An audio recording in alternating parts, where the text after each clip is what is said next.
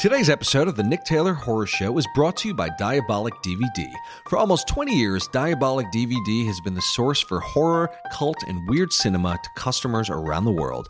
Diabolic offers a one-stop shopping experience for all of your favorite labels, including Arrow, Synapse, Vinegar Syndrome, Severin, Mondo Macabro, Blue Underground, 88, and many more from all corners of the globe.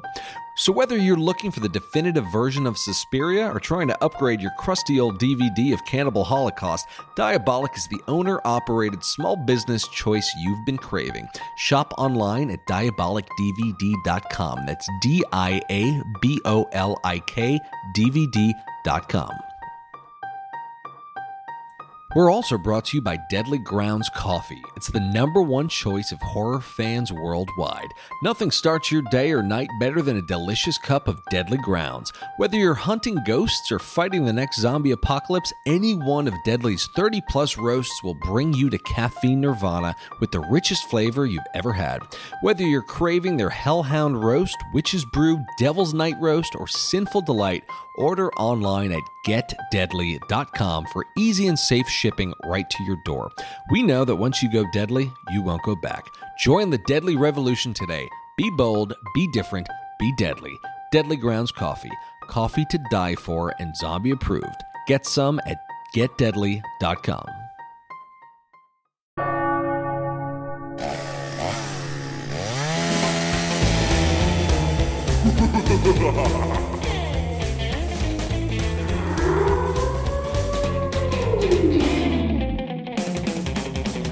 Welcome to the Nick Taylor Horror Show.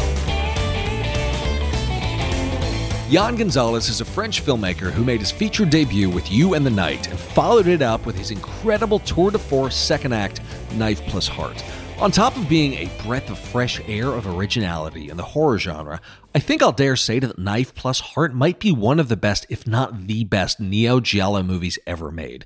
To me, it didn't just nostalgically pay homage to the giallo genre. It modernized it and it deeply personalized it. This movie was miraculous to me. It was hypnotic, it was scary, it was emotionally poignant, and an entirely new and different experience. And honestly, I think it was one of the best movies of last year. It really, really blew me away, which is why I was so excited to get to sit down and speak to Yann.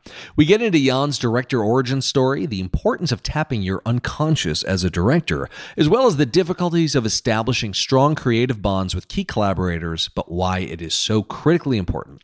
All of this and so much more on this very wide-ranging episode of the Nick Taylor Horror Show. Now please welcome director of Knife Plus Heart, Yann Gonzalez. Yann, good to see you. How's everything? Everything is great so far. Good. Glad you're staying safe during this time. So, was a huge fan of Knife Plus Heart, and I feel like a lot of people are comparing it to Argento movies, but I feel more Mario Bava in it. It feels more Bava to me. Is there any sort of distinction between the two directors? Where do you have is one more stylistically meaningful to you than the other between Argento and Bava? I think the pace is very different in Bava's films and Argento films. There's something more nervous in Argento films that I think aesthetically I'm a huge fan of Bava's because each frame is like a painting. Yeah, it's so beautifully crafted. The lightnings, the costumes, the set design, everything is perfect, like in a painting. But what I love about Argento is that it's more sexual, it's more vivid, it's more lively. I think it's more creative in terms of mise en scène and directing, and sometimes it's ridiculous, sometimes it's sublime. Sometimes it's nonsense. Mm-hmm. I think, all in all, Argento is more surprising than Bava. But of course, there are two masters. But if I had to choose one, I would choose Argento for sure. Interesting. Yeah, and the one thing I noticed, because I've seen a lot of giallo movies in my life, and there's always, in a lot of particularly Argento movies, there's a sense of dream logic where you have sequences that don't necessarily make sense as far as the story, but they're beautiful and they add tone and mood, or they're disorienting for the viewer. And I felt that you did have some of that in Knife Plus Heart, but it felt very coherent, if that makes sense. It felt like there was dream logic, but it was coherent to the story. And so I'm curious as to how the notion of dream logic occurred to you as you were crafting this movie, or did it, or if those sequences just naturally emerged.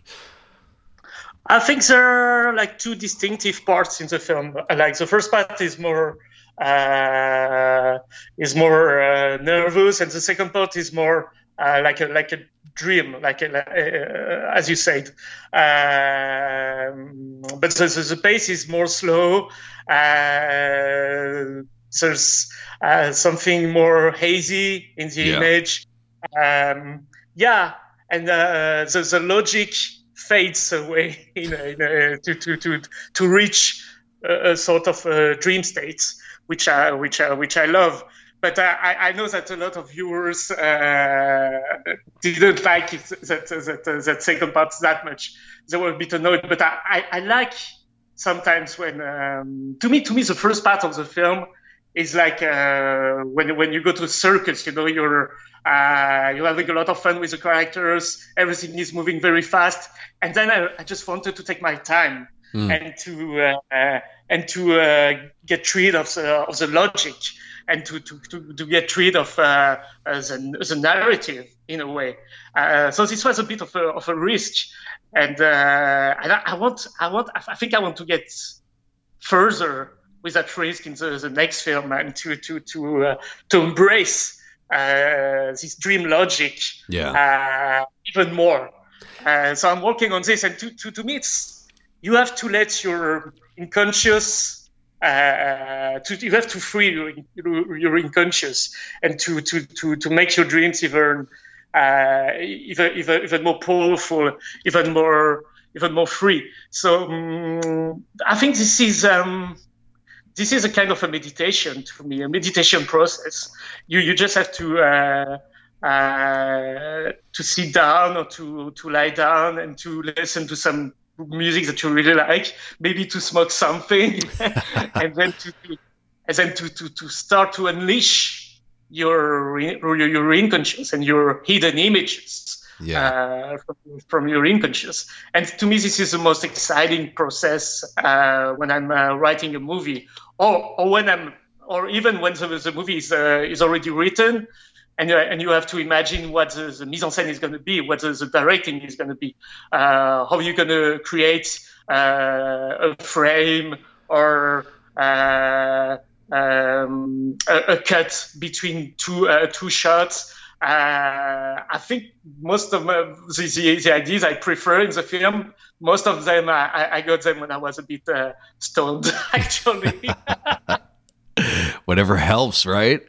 Well, yeah, I think it's fascinating, the notion of freeing your unconscious when you are either writing or filmmaking or constructing a film. And I feel like that, like filmmakers such as David Lynch, they're really good at doing that. And he credits his meditation practice with being able to tap his unconscious. Do you have any sort of practice that you go to other than smoking pot that helps you get in touch with your unconscious?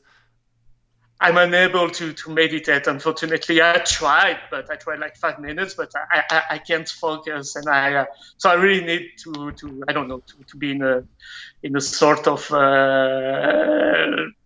like stone state to free myself, I guess. But I wish I could meditate like David Lynch, because he's one of my heroes, of course.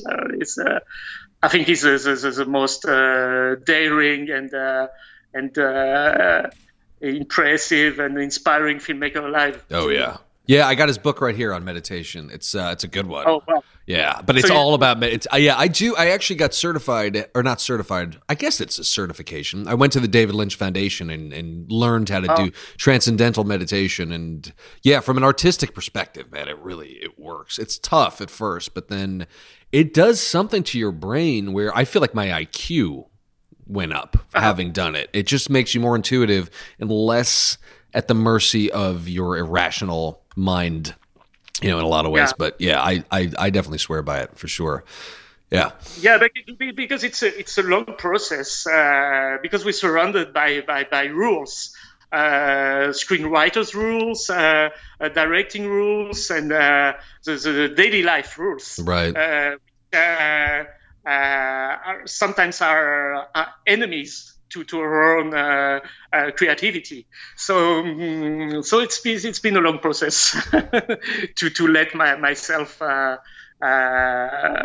plunge into my dreams and my unconscious. Yeah, I think I was less free maybe 10 years ago when I started to make short films. So what's helped you just free that part of yourself as you've made more films? I think it's the people I've met through my life. Great people with very free spirits, very free spirited people, very disinhibited. Can you say like not inhibited at all with their sexuality and the way of life, and very free with everything. And I think they taught me a lot. My friends are maybe the most important thing in my life, and the ways they teach me, the ways they inspire me with their art. Most of them are artists, and but also the ways they live, the way they behave. To me, it's a great lesson, and I still some ideas from conversations or from experiences we have together. Yeah, and it feels like it's so important to, as you were touching on before, living an interesting life so you can channel that into your art. And it seems, and also being surrounded by other artists who are inspiring is so critical as an artist. From an inspirational perspective, I feel like a lot of directors forget to do that. They're stuck screenwriting all night, all day, and forget to be around other inspiring artists. Whereas it's a shot in the foot, because what's the old saying? You become the sum total or the average of the 5 people you spend the most amount of time with. So you have to choose your circle of friends wisely, but also make sure you're exposed to other artists who can inspire you, it seems. Yeah. So I feel very lucky, and that's why this quarantine time is very painful now. Well, my boyfriend is with me, so that's a great thing, and he's really creative himself. That's good. But also my other companions are films and books and music. Music is very important, maybe even more inspiring than films when I'm writing. Interesting. Actually. Well, speaking of music, how did you develop such a great relationship with M83? Oh, he's my the leader of M83 is my younger brother. Oh my God, that's so cool. Yes. Yeah, I'm very lucky. So I can use him for cheap. Well, yeah, their music, I've been listening to them for years. Their music just that sensibility of their music lends itself so beautifully to your movies. There's some moments where the music just drives such strong emotions. It feels like it's a perfect match. So it sounds like he's your sorry? I'm very proud of what he did for my films. I'm a big fan of my brother's music. I have to admit. That's very cool. Well, it sounds like you both have a similar sensibility, because his music scores your movie so perfectly. So you guys must be, obviously, your brothers. It sounds like you must have very similar tastes and influences, but obviously in different mediums. You're in film, he's in music. So it's interesting to see that come together. It makes sense that you two are brothers now. Yeah, we grew up watching the same films, and he's a bit younger than me. He's 4 years younger than me. So I was kind of provoking him, making him watch gruesome films. Films from Jodorowsky, for instance, or Richard Kern also. And he was super young, and he was a bit traumatized by the VHS. I was making him watch as an evil older brother, but I think it helped him to get inspired as well. Yeah, and to be very creative. and to plunge into nightmares in a way. Yeah. The music reminds me. M83 reminds me of childhood nightmares in a very beautiful way. You know, where you had nightmares and they were scary, but there was a beauty to them because you're a child and there's a level of innocence. And yeah, I always enjoyed nightmares as a kid. It was like a horror movie that you could star in yourself. That felt real. And I think both of us are really connected to our own childhood. We grew up in the south of France, and now we are in different cities. I live in Paris. He lives in Los Angeles, and I think we have so much affection and so much love for what we lived during our childhood. It was like a perfect childhood. It was like a sunny and beautiful and full of love childhood. And I think we really share this nostalgia for this time of our lives. Yeah. Yeah, and I feel like childhood is so important as a director, being in touch with your childhood and who you were as a child, and the influences are so important. So what were some of we talked about giallo films in Bava and Argento, but what were some of the other big influences of yours that you were drawn to as a child? I think I was attracted to forbidden images, forbidden films, and my parents were watching films in the next close to our room, next to our bedrooms with my brother, and I was only listening to the soundtracks of the film. So I was imagining what the images could look like.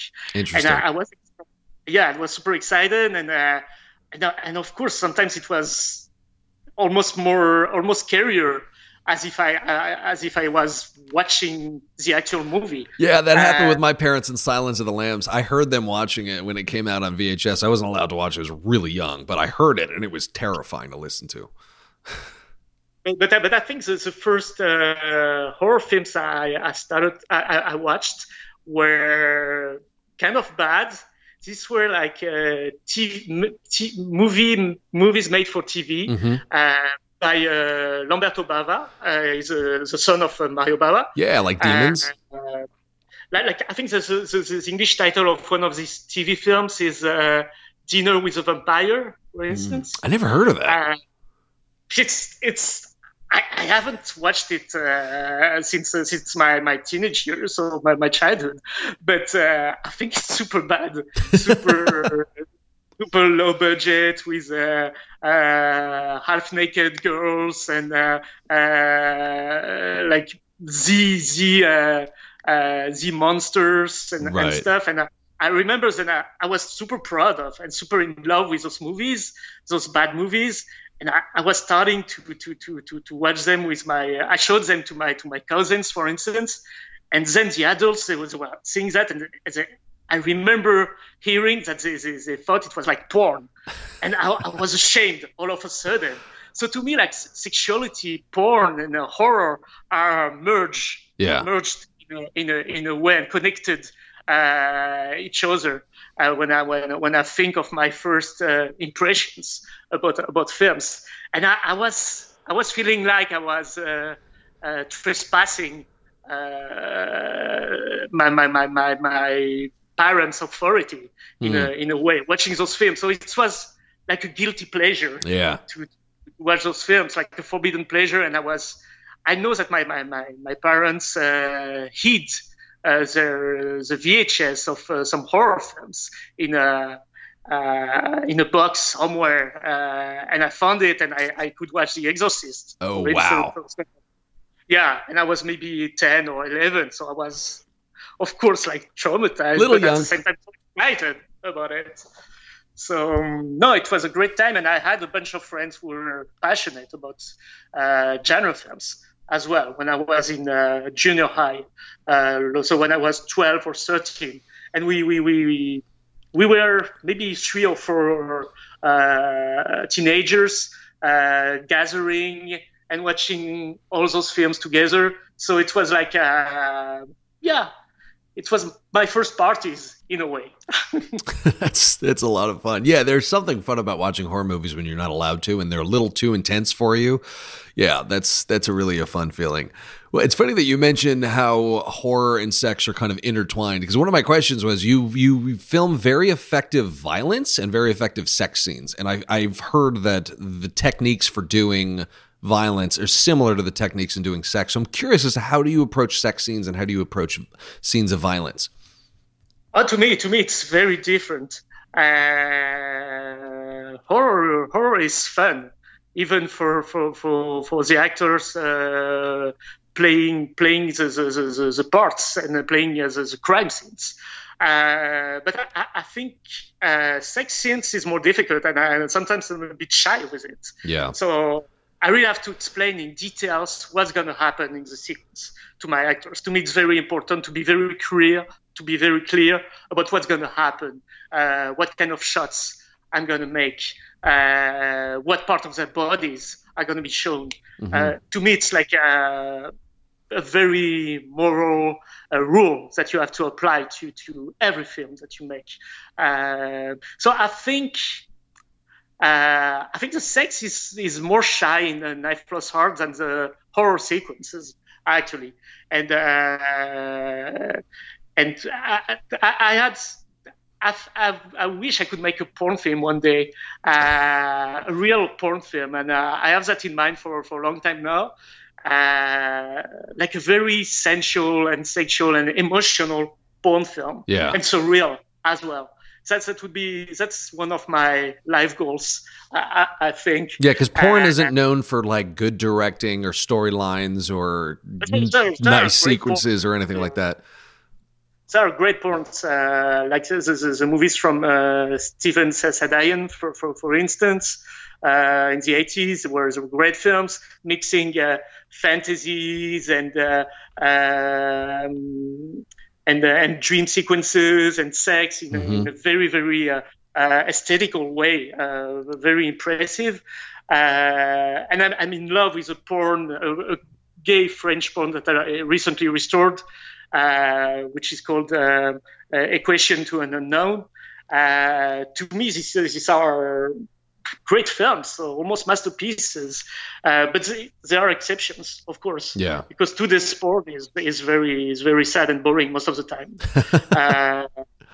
So I hope that one day I can make this. Well, it seems like with VOD nowadays, you can get away with anything and nobody has to worry about the MPAA nearly as much anymore. So I think it's a matter of time before just regular features have actual penetration in them and have actual scenes of porn in the movie, and sex scenes are actual sex scenes. I think it's a matter of time before that's more commonplace.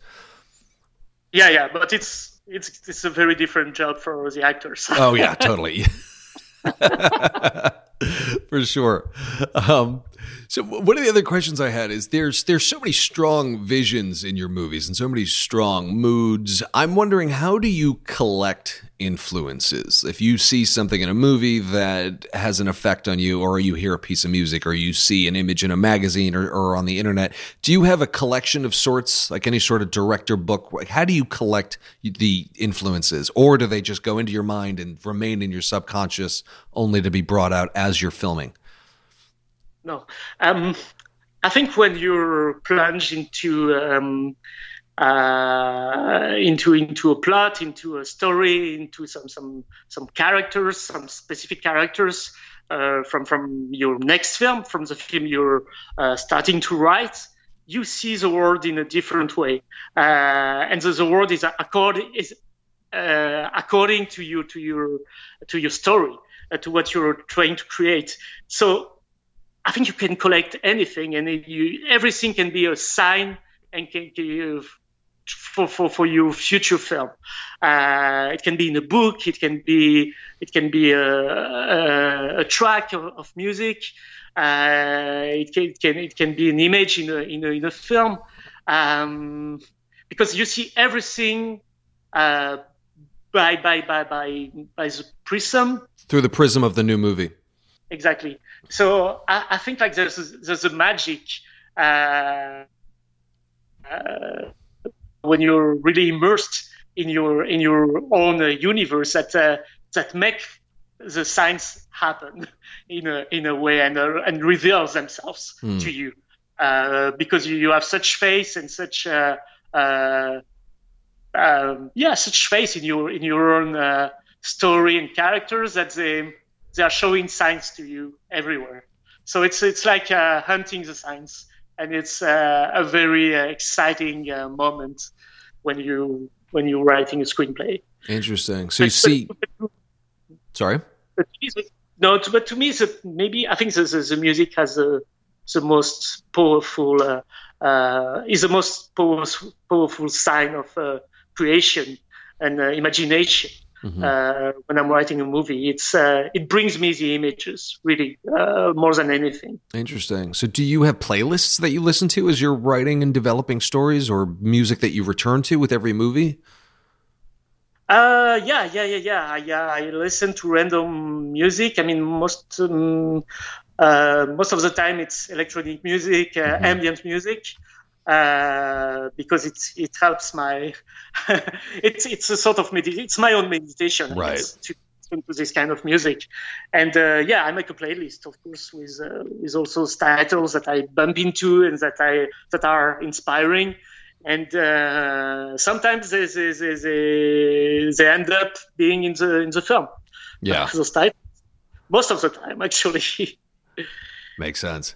So your movies are also very just visually stunning, and there are some shots that are so specific, and there's other shots where you see so much happening, but the shots are never cluttered. Everything is just aesthetically beautifully balanced. So I'm wondering, how do you? And you clearly do have very strong images of visions when you approach movies. So when it came to Knife Plus Heart, I'm curious as to how you communicated the look of the film to your DP. What was that conversation like? What were the influences, and how did you communicate that movie to your DP? It's a very intense collaboration between my DOP and my set decorator.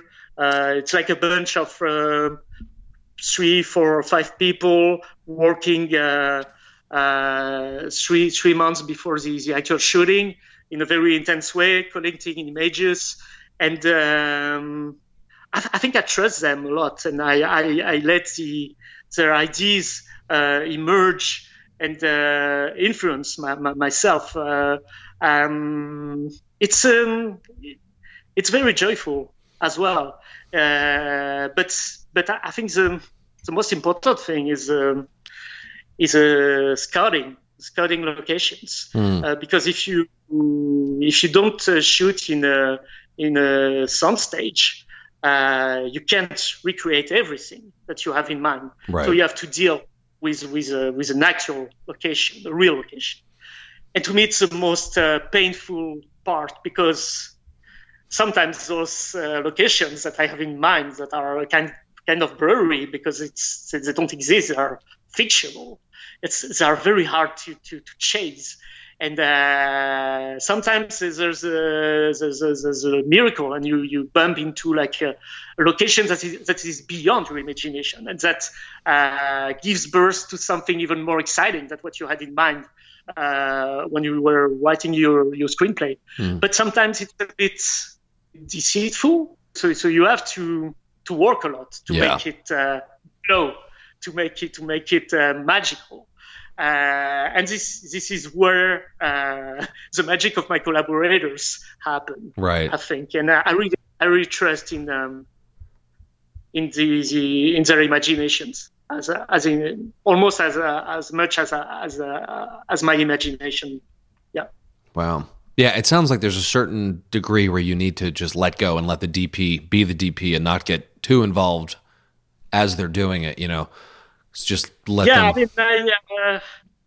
I mean, I'm very specific about framing, and it's very good at it. So what I have in mind in terms of frame, it does it like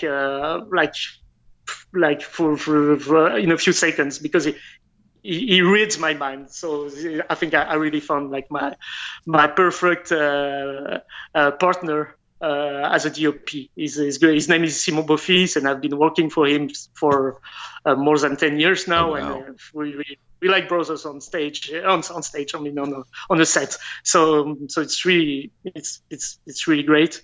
But at the same time, in terms of lightnings, I think he's more free because I don't have the knowledge that he has in terms of lightnings. So I'm very directive in terms of framings and directing and the kind of frames that I want to have, the kind of movements, camera movements. Mm-hmm. Everything is super precise. But in terms of lightnings, I have I think I try to transmit him my ideas of lightnings through emotions. So sometimes it's a bit, So sometimes it's a bit hazy for him, but he has to dig into it and to find the right lightnings, and most of the time he's right about it. So the lighting, so to communicate lighting cues and tones, you communicate that through the idea of emotions to your DP. It sounds like.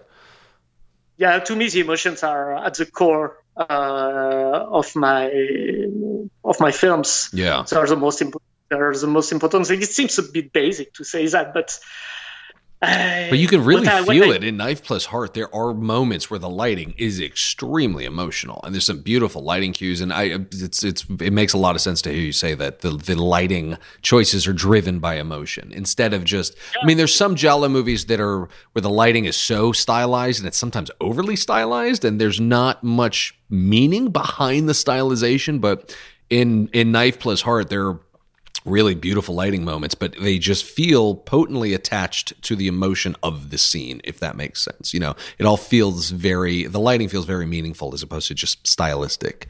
So that's really interesting to hear that the emotion of the scene drives the lighting choices.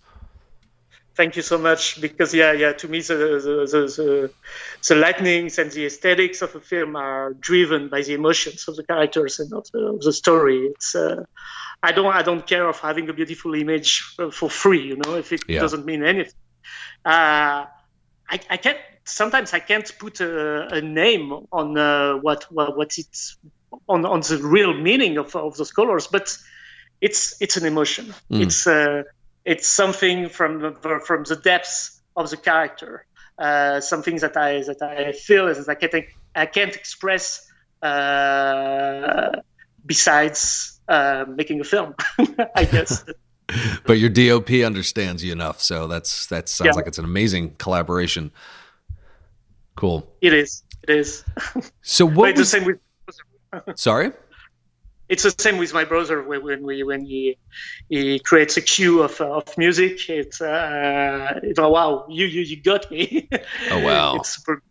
Yeah. So what is that collaboration like with your brother? Do you describe a scene to him and then he comes up with a piece of music and then you readjust the scene so it fits the music better? What comes first, the music or the scene, or is it just a conversation at first? First, he reads the screenplay, maybe 1 or 2 years before the actual shooting, so he can start dreaming about the film. But he doesn't start composing before the editing process. Mm-hmm. He needs to get a raw footage of the sequences before starting to compose. Mm-hmm. And for my first feature film, You and the Night, it was quite an easy process, and everything came in a very natural way. But for Knife Plus Heart, it was more difficult. I was not satisfied with the first cues he sent me, and I think he kind of lost his patience and temper, and he was, I don't know, he was a bit angry at first because we couldn't find the right musical vibe for the film, and to me, I was feeling really helpless and stupid not to be able to communicate what I really had in mind. And it was a painful moment for 2 or 3 weeks during the editing process. But he worked with a friend of his, a childhood friend. Actually, Nicolas Fromageau is a guy with whom he started to make music when he was a teenager. And I think this association was really fruitful during the composition of Knife Plus Heart soundtrack. And in fact, I think they started to have fun. I think the key thing was to have fun with this film, because we had so much fun during the shooting. And I wanted to spread this idea of fun with this film, something like over the top in a way.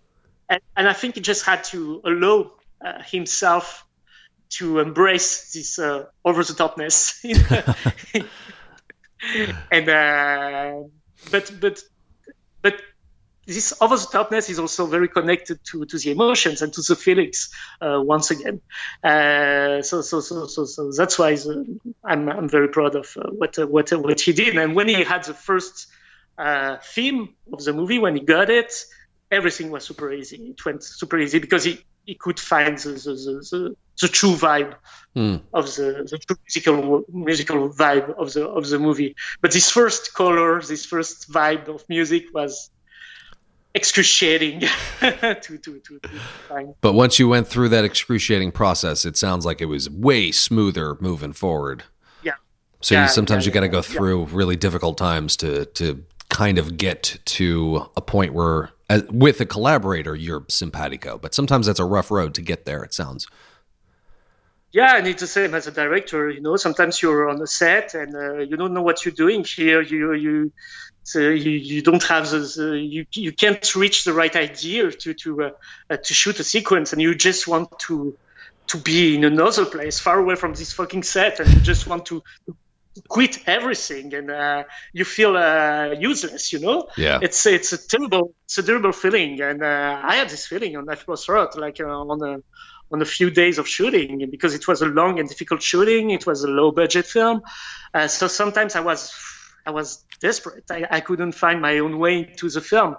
But the next day, I had something magical happen between two actors, and then I kind of regained faith in the movie, and that was like very, very important moments for me. Was there any advice for when, I feel like that happens on set with directors? Sometimes they'll get stuck and they won't know how to find the vibe or the tone of a scene. But any advice for directors for when they get stuck? Because it sounds like you experienced that in Knife Plus Heart. I think you just have to be honest with yourself, and to admit that you're a bit out of ideas, and you need some advice. And of course, don't show it to your actors because they're in a very difficult and fragile moment as well. But go see your DOP or the persons you trust the most on the set, and talk about it, and take some time, and take a quick break on the film, and just let yourself think and focus, and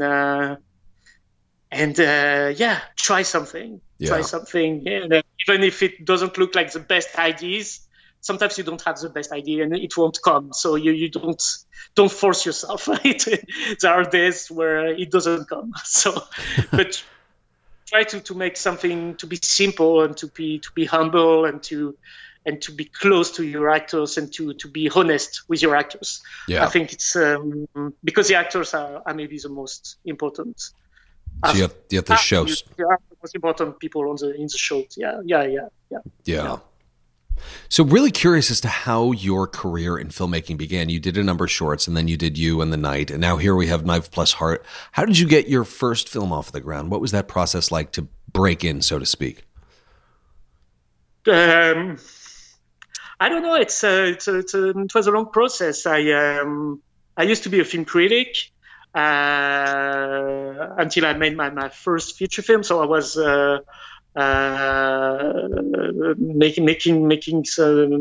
living my life, making some money with film critic. But I was not happy with it because I really wanted to make films since I was a teenager.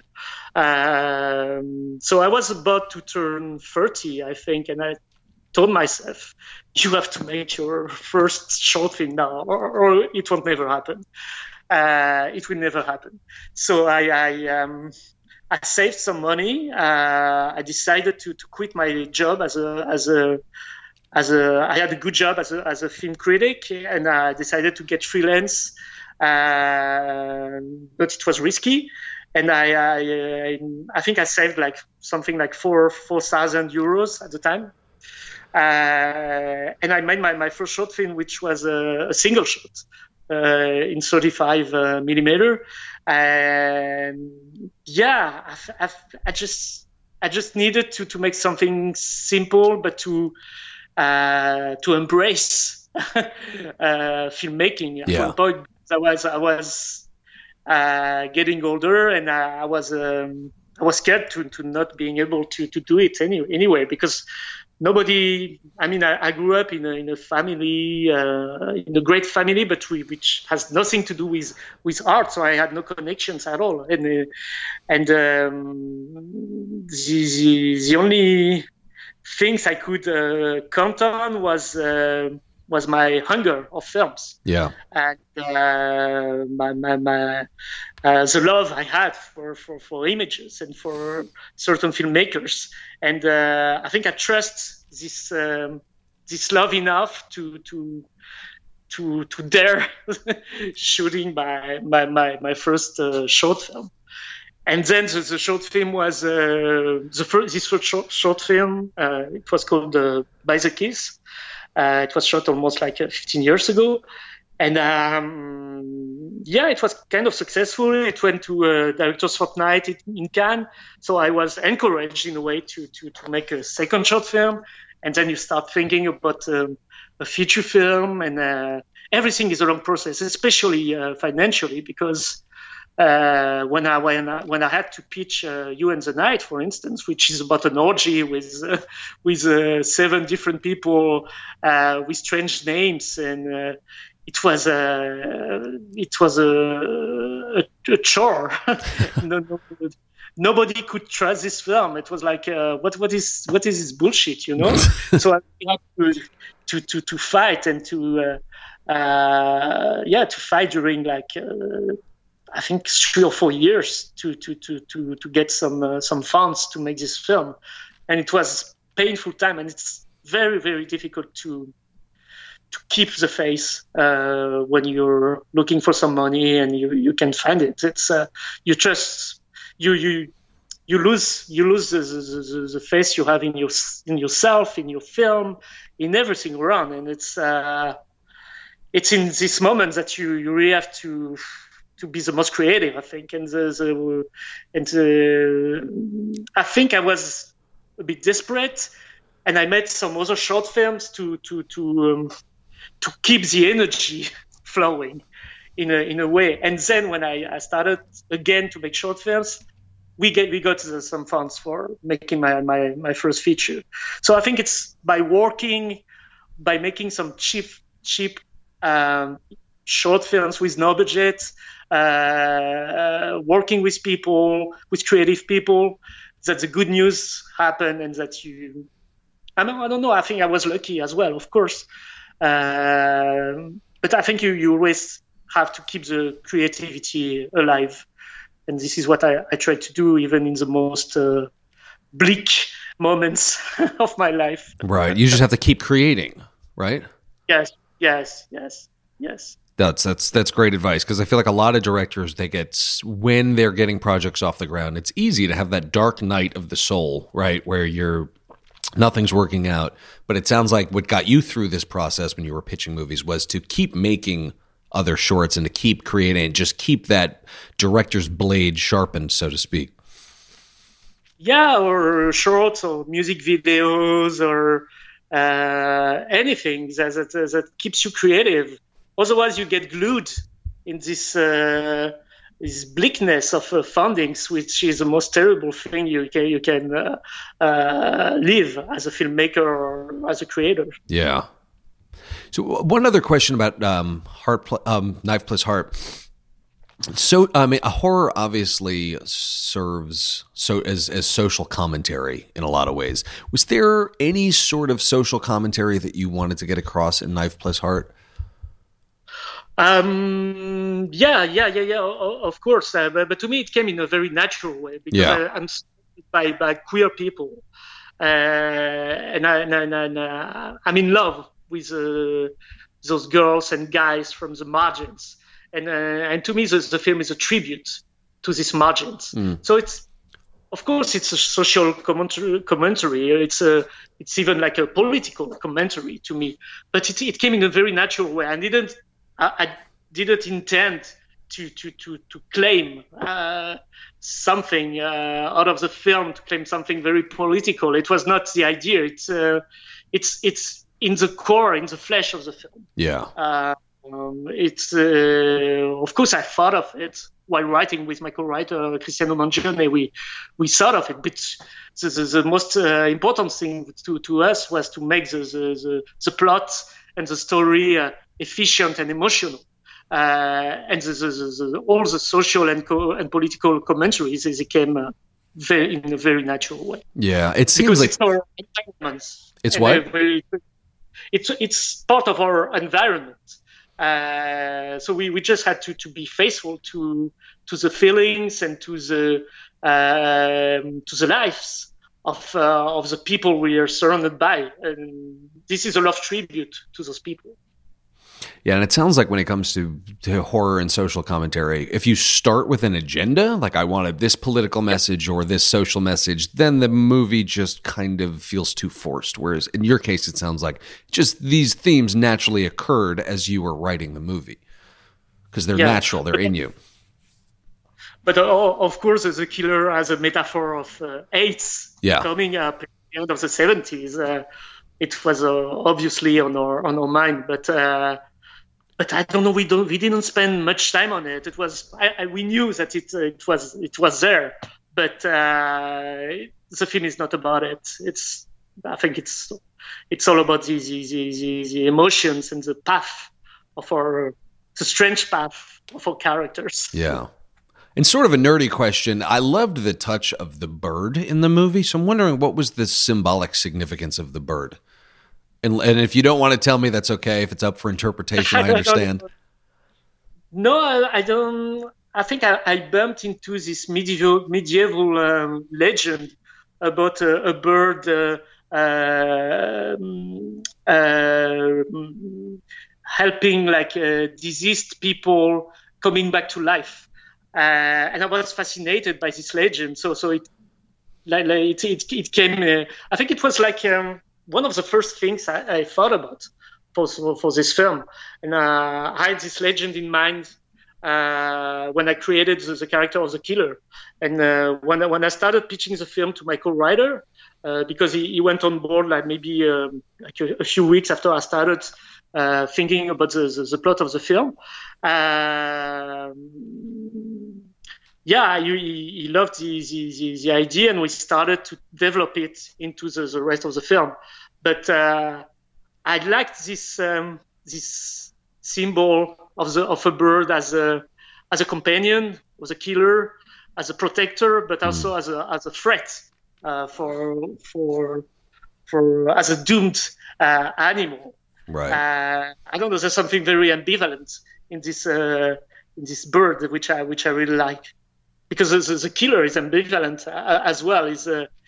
He used to be like a lover. He used to be someone who loved and was in love, and he was doomed. And he got this evil figure. So I love this ambivalence of characters. Interesting. That's really interesting. So last few questions. When it comes to filmmaking and directing, there's a lot of books on the topic and resources, so it's a flooded market, and there's a lot of them that are not that good, but there are some really good books on directing and books on writing.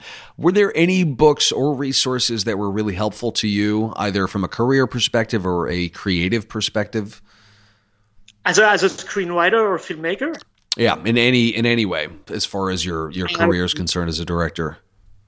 No, I mean, the only things I read essays, I read novels, but I've never read a book about filmmaking. I mean, yes, like old books from all the filmmakers and great filmmakers, like Claude Chabrol, for instance, or film theoreticians like Bazin. Bazin, for instance, that are like classical books.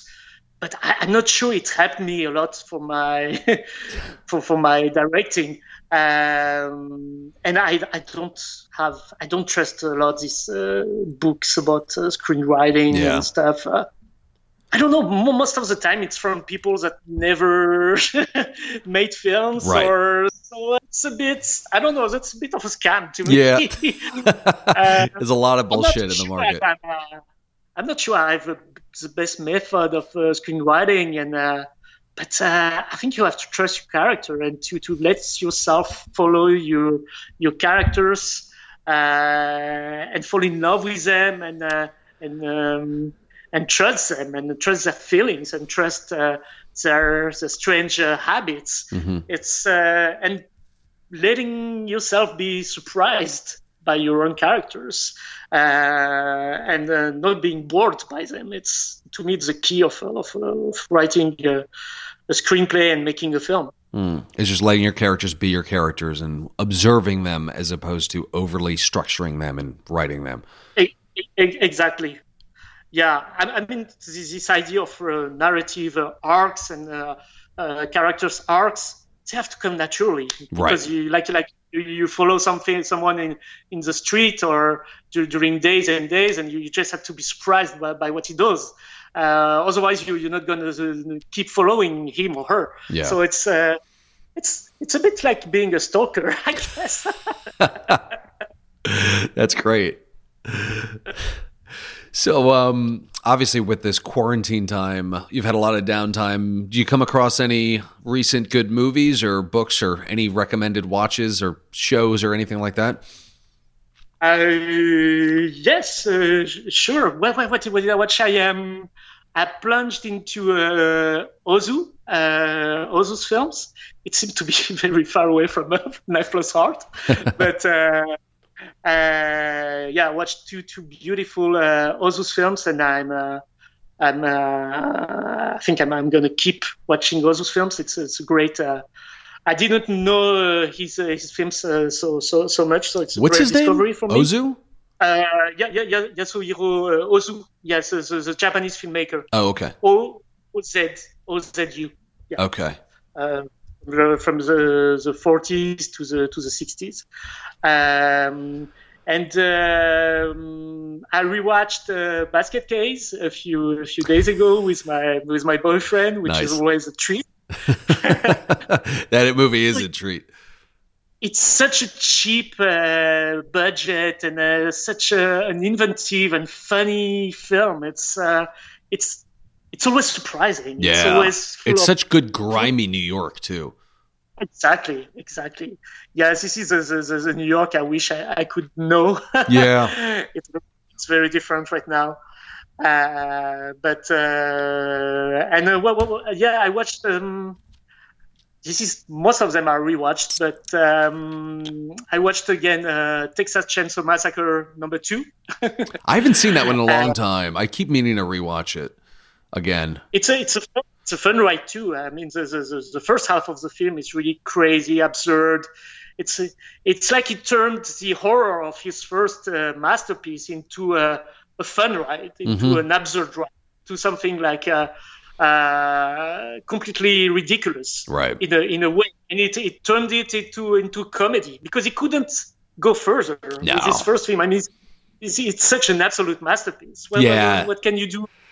You have to shift directions. If he tried to do a straight sequel, it would have fallen flat, because you can't recreate the scariness of that first movie. Yeah, I think he tried to recreate this scariness in. I only have the French title in mind. The film with the crocodile. What's the name? Eaten Alive is what they call it in the States. Eaten Alive, yes, exactly. Which I love. Which to me, it's like Texas Chainsaw Massacre shot in a soundstage. Oh, yeah. In a very artificial lightnings. And I discovered this film like 3 or 4 years ago, and I was blown away. I really love it. Of course, it doesn't deliver as much as Chainsaw, but it's I think it's a overlooked masterpiece. It's a good one. I got the Arrow Blu-ray.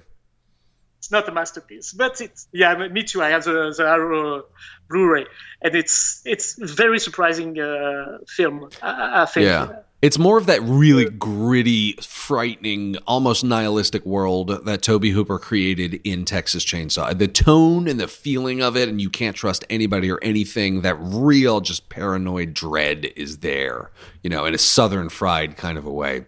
Yeah, it's. I don't hear enough people talking about it. It's great. And then there's a big alligator that they're feeding people to. I mean, it's awesome. Yeah. You're making me want to rewatch it. Oh, great. I'm happy. Well, cool. Yann, this was such a pleasure. Thank you so much. Before we wrap up, any parting advice for aspiring filmmakers out there? Just free yourself and dream and keep dreaming. That's all. That's great advice. Perfect. Well, thank you again. This was a real pleasure. Bye. Thank you so much, Nick. Bye. All right. Big thanks to Yann for being with us here today. He is such a fascinating and infectiously passionate visionary. It was really inspiring to talk to him, and I'm really excited to see whatever he does next.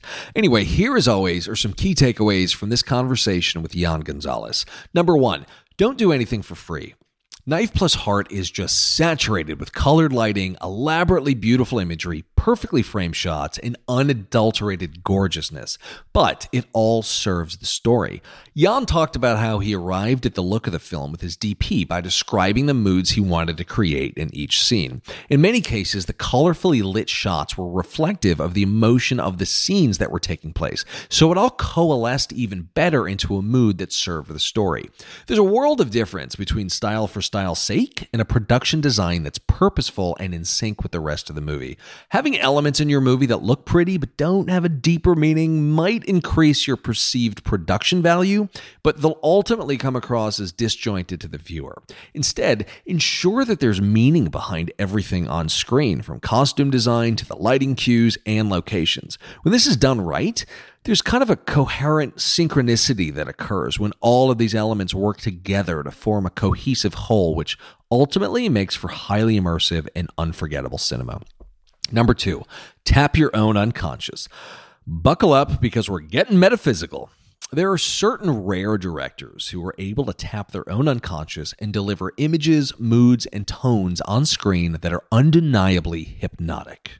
David Lynch, Stanley Kubrick, and Federico Fellini are prime examples of this, and so is Yann. In the work of these artists, there are moments that narratively may not make a whole lot of sense on paper, but when they're executed right, they tap into something beyond your conscious awareness as a viewer, causing this kind of mysteriously strong resonance. In order to do this as a director, you have to really be in touch with your own unconscious. The unconscious is kind of a difficult concept to articulate, but as a director, it largely comes down to paying attention to all of the things that you are naturally drawn to and perceiving and conveying these perceptions on screen. You can be a great writer-director who relies strictly on her intellect to make a great movie, but you can always go deeper. Tapping this creative intuition is the name of the game, and it requires you to transcend your immediate conscious logic to create work that defies convention and reflects your own individual sensibility. David Lynch refers to this as catching the big fish, in reference to great ideas. He goes on to say that small fish, smaller ideas, can be caught at the surface, which is the conscious mind. But to get to the big fish, the big, powerful, deeply resonant ideas, you have to go deeper into your unconscious. A lot of brilliant creatives have talked about how they have no idea where their best ideas come from. This is the unconscious at work. Even Stephen King says that it's all the work of the muse. So whether it's the muse, your unconscious, whatever you want to call it. Find a way to get in touch with yours, whether it's through transcendental meditation, certain substances, or immersing yourself in everything that you're naturally drawn to. It's important as an artist to be in touch with all of this and find ways to dive beyond the surface of your conscious mind. If you want to learn more about any of this, definitely check out Catching the Big Fish by David Lynch. Number 3, famous collaborations are a hard road, but a road very worth traveling down. Yann spoke about 2 very important collaborations he had making Knife Plus Heart. One was with his DP, and the other was with his brother, Anthony Gonzalez, the frontman of M83.